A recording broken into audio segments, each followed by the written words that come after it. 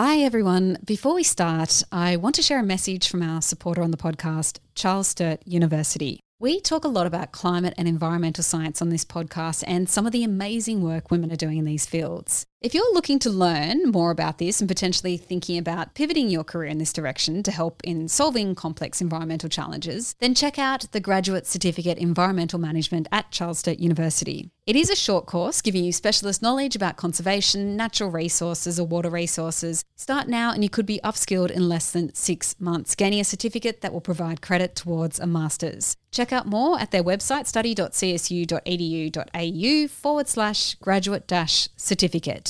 Now to the episode.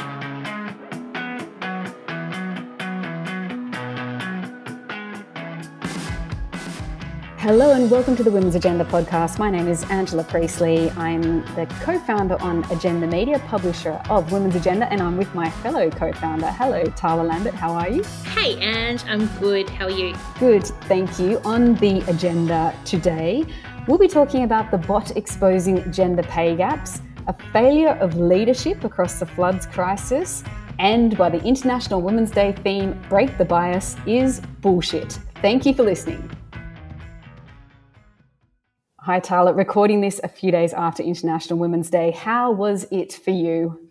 It was a little bit quiet for me this year. It's the first year I haven't lived in Sydney, and usually we get kind of pulled into lots of different events. And up where I'm living, I'm up on the Northern Rivers. And obviously there's a lot going on here, but not a huge amount around International Women's Day, which didn't really upset me too much, I have to say. It's not my favourite day. And I did like your reference just then to how the theme for this year, 2022, Break the Bias, is a little bit bullshit. I just think that they come up with these themes every year and they're all kind of the same.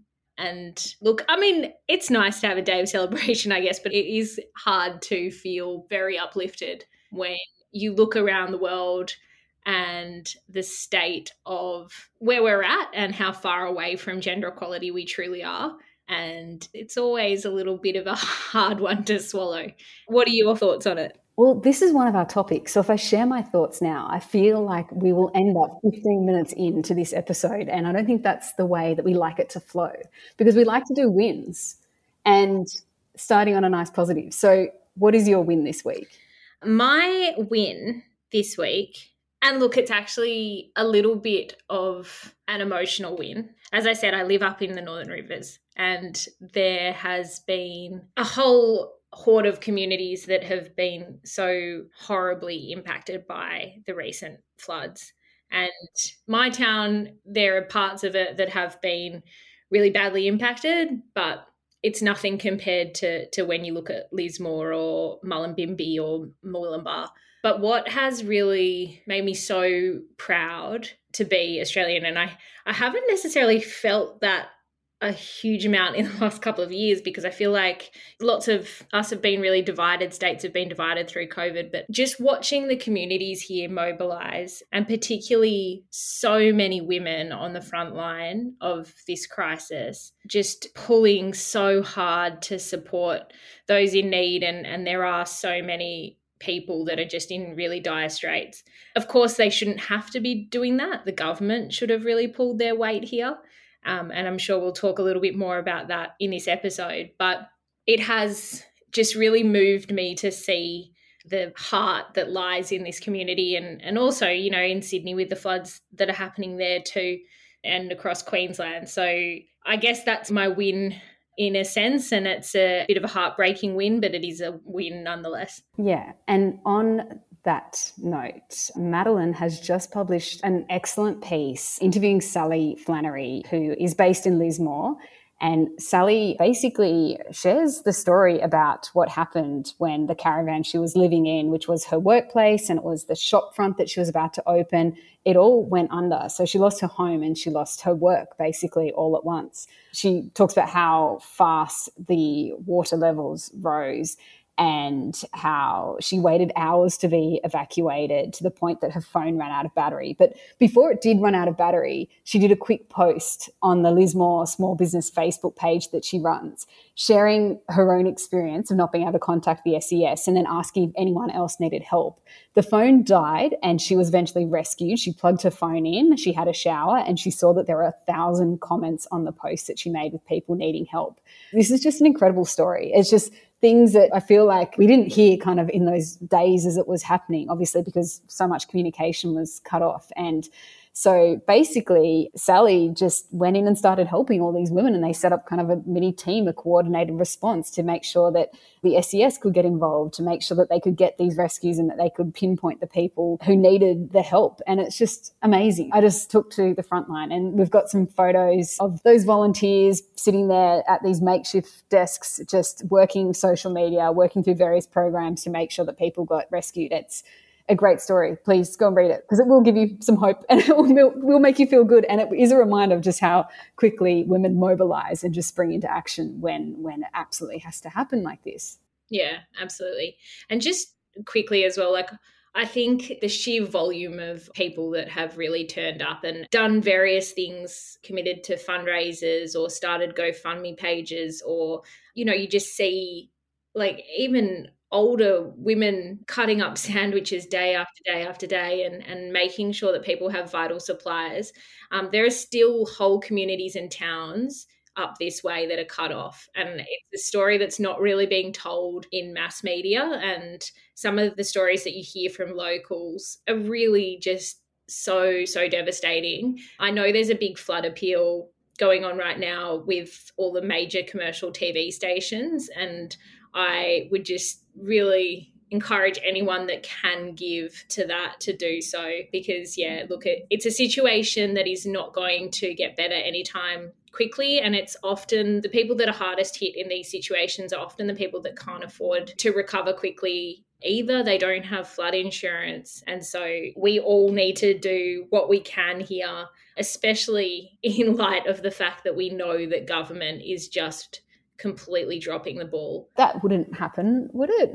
It's not like there's a track record of the government dropping the ball in times of crisis, is there? No. Like, you'd probably learn a lesson from the past if that had happened before. But anyway, we will get to it. I need to share a win. Okay, go. Because I could go on for days on this one. So, yes, we'll go back but to we're it. Going back to floods, but it's important that we have these little wins. So my win, it comes back to International Women's Day. So it is this bot that was created on Twitter, and it is UK based. So unfortunately, it's not sharing Australian data, but, you know, it may only be a matter of time before it gets there or somebody does an Australian version of it, someone who is as clever as this bot's creator, Francesca Lawson, who is a copywriter, and she did it with her partner, Ali Fensom, who is a software consultant. So basically, this bot likes to expose the gender pay gaps of different companies when those companies are using their social media to push their female employees and gender equality. So it basically responds to the obvious hashtags of breaking the bias and IWD 2022. And so you see these different employers spruiking up their stuff, and all, you know, the women in the organization doing the little hand movements and, oh, look at us, we are such a wonderful employer for women. And then the bot basically retweets it and says, in this organization, women's median hourly pay is 44.1% lower than men's. I just, like, 44.1%, there's a pay gap in one of these organizations that is pushing their greatness for women on International Women's Day, and they have a 44.1% gender pay gap. It's so good. It really just shines a light on how completely bullshit, there is no other word, I'm sorry, but like it is just, these companies stand up every year and try to do this cupcake feminism.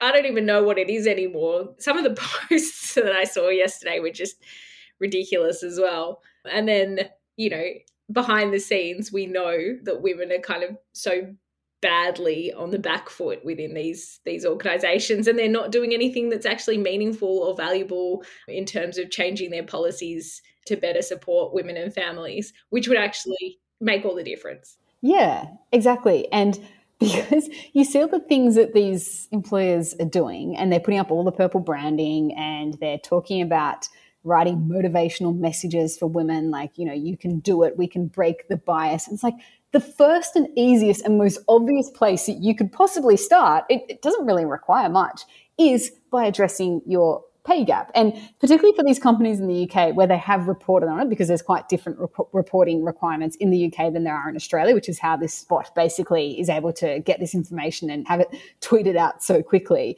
But it's just like, it just shows the hypocrisy. Like, that is the easiest thing you can do. It is fix your pay gap, like spend the money on the pay gap. It's just, that's where you can start. And there's so many other things to do as well, but that would be a really handy place. I don't know, paying for 400 cupcakes is probably a bit cheaper. Look, everyone talks about the cupcakes. I have never eaten a cupcake on International Women's Day. Like, I must have missed that. I'd be so happy to eat a cupcake on International Women's Day. Like, next year I might intentionally go to the bakery down the street from me and just make a point of eating a cupcake that I just purchased myself, just for the hell of just eating a cupcake at 9:00 in the morning.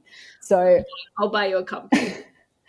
And so we're not done with International Women's Day. So I want to talk about break the bias. So I was moderating a panel session yesterday with the George Institute, which was a great session where we looked at bias in medical research.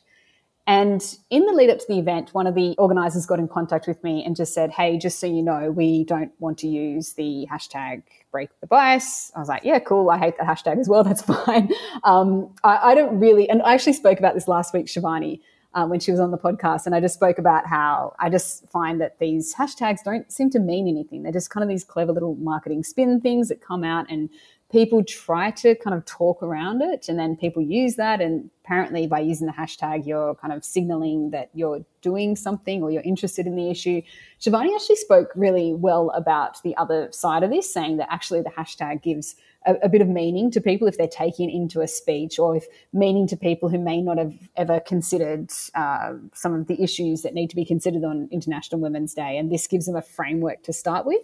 And she explained that really well. But one of the reason why this organizer had chosen to boycott it was because they saw the International Women's Day platform. And I say platform because there is a platform that is a website, internationalwomensday.com, which isn't the UN Women website and doesn't really have anything to do with the UN Women website. And this platform basically determines what the kind of corporate theme is going to be. So this year it's break the bias. You might remember like each for equal, there was press for progress, there was, and apparently there's a whole advisory committee that puts it together, and that's what came up this year.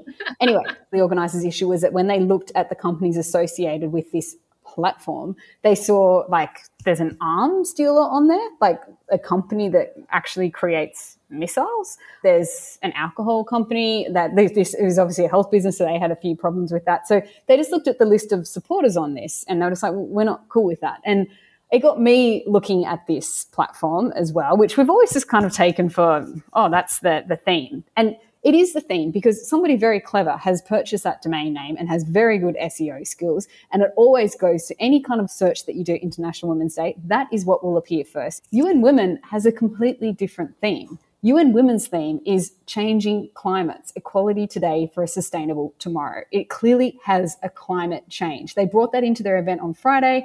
It was great. They brought that in amongst the speakers. It meant that Senator Marise Payne at least had to mention climate change in her speech, even if she didn't say anything particularly meaningful about climate change. Yeah. But because there is this side little game of the corporate one, it means that whole climate change element gets missed, because it gives those corporates not necessarily an excuse, because they might actually care about climate change. But if they're inviting other people up who don't want to get into the game of climate change and the issues there, and the fact that climate change will derail every speck of progress made on gender equality, it's kind of impossible not to think about or talk about. But it means they don't have to discuss that. And as we've talked about and as I've written about, every year, climate change is just completely missing from the International Women's Day agenda. Until this year, UN Women did it. They had an event last week that really spoke to it. Obviously, this is a theme. The corporate platform, internationalwomensday.com, who knows who runs it? You can actually find the name of who runs it if you dig into the privacy page, which I did, and you can see it there. There's been a couple of pieces on it. There was a piece a couple of years ago in the Sydney Morning Herald on it that looked at it, and I thought, that at least offers some transparency. You'd think that maybe people might think twice before kind of going all out on these IWD themes. But the website doesn't seem to mention climate change at all. It has a number of its own agendas, which really fit nicely with the corporate thing and very clean and not too controversial. Yeah, I just find that it's completely overshadowing the UN Women one. And I think it's a distraction. And, we talked about the floods. Well, we haven't experienced anything like what you guys have experienced up north. But at lunchtime on International Women's Day, and this is how I opened my piece today, I was literally wading through water because we had the flash flooding in the area where I live in Sydney.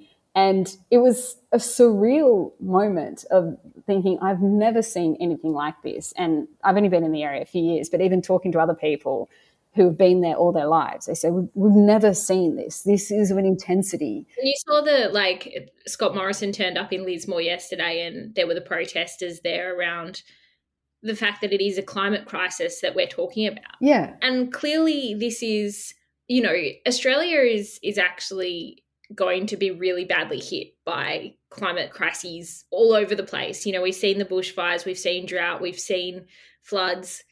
We are a country that's prone to that anyway.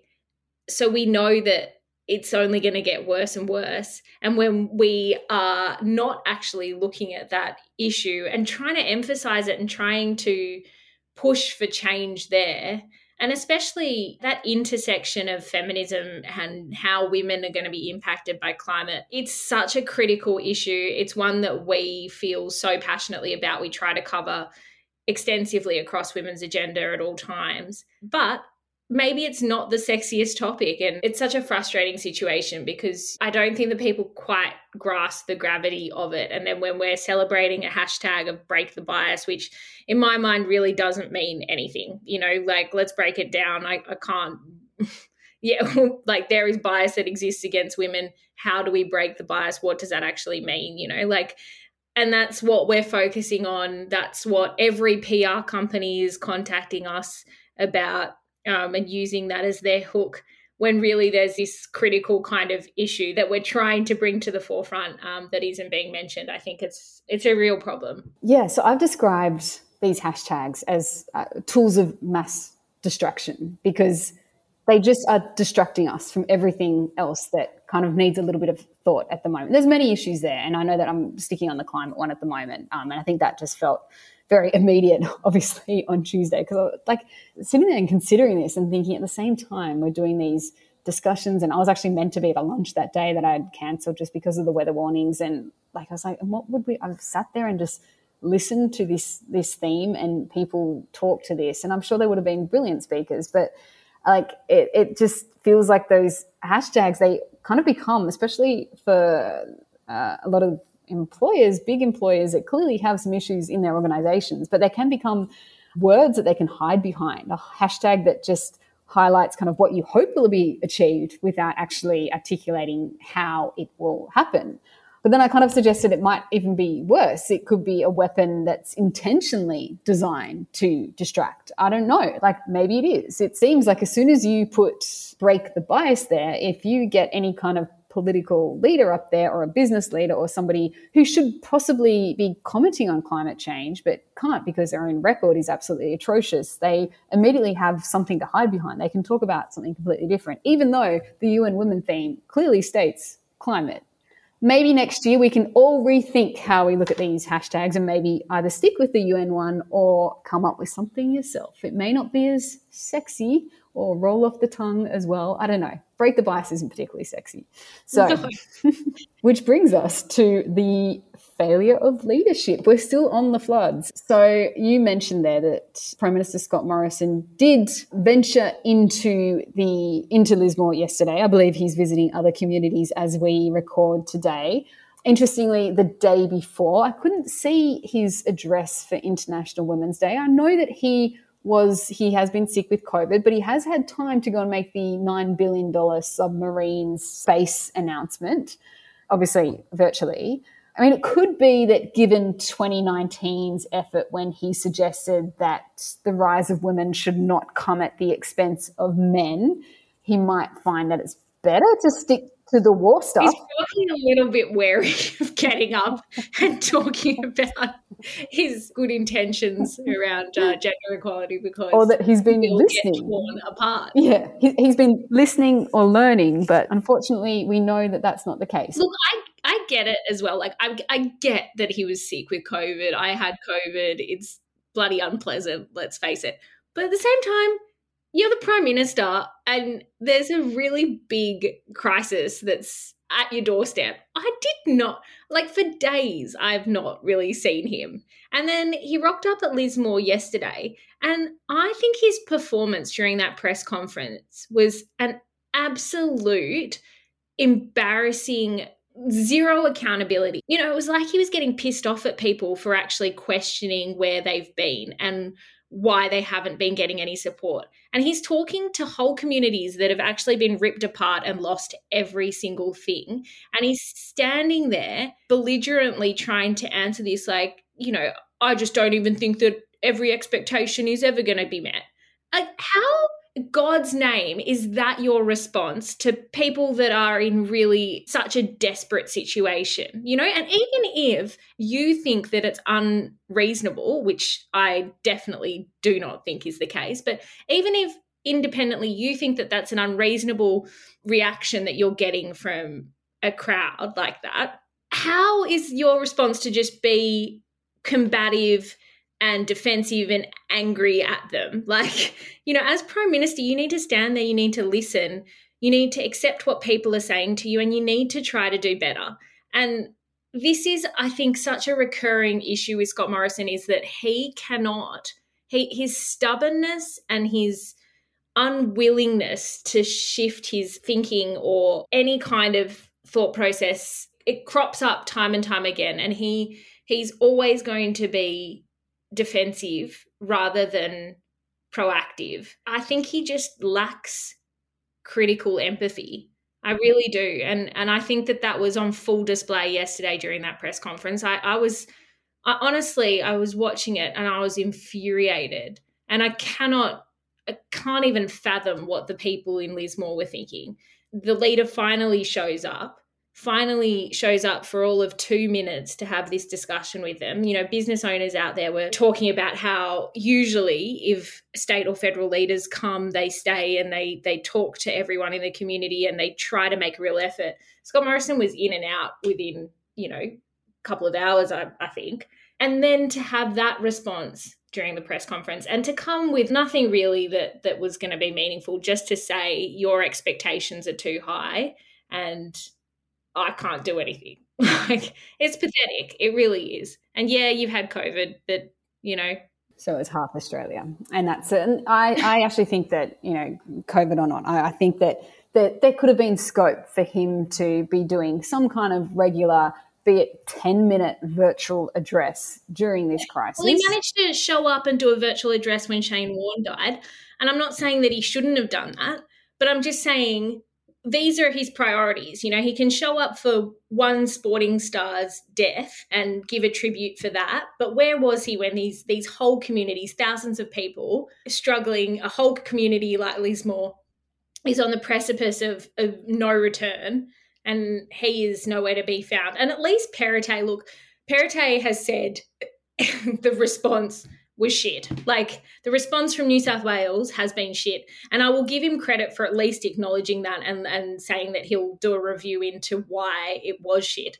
But, like, I mean, that still begs the question as to why we kind of have leaders and government that can't actually show up at times like this. Clearly, we've been through enough of these kind of crises. We've been through enough of it, and it's certainly up this way. There's been, it's, you know, every few years now. So why don't we have a proper action plan in place? Yeah, well, we don't. I mean, so he could have showed up for a address. He did Shane Warne. He did the submarines announcement. Maybe he did some other things. I'll go back and check the record there, but I'm pretty sure he didn't do kind of like a consistent emergency response. You know, this is going on for day after day after day. This is the situation now. Next day, even morning, afternoon. I think you could potentially make that happen. If you can't, you can send in your deputy I mean, I know it is Barnaby Joyce in this case, but there are other things that you can do. You have representatives. You're not an island when you are the Prime Minister. You have representatives you can send in to go and do your work when you're at home isolating with COVID, and to make those decisions and to speak on your behalf and to speak on the behalf of the government. But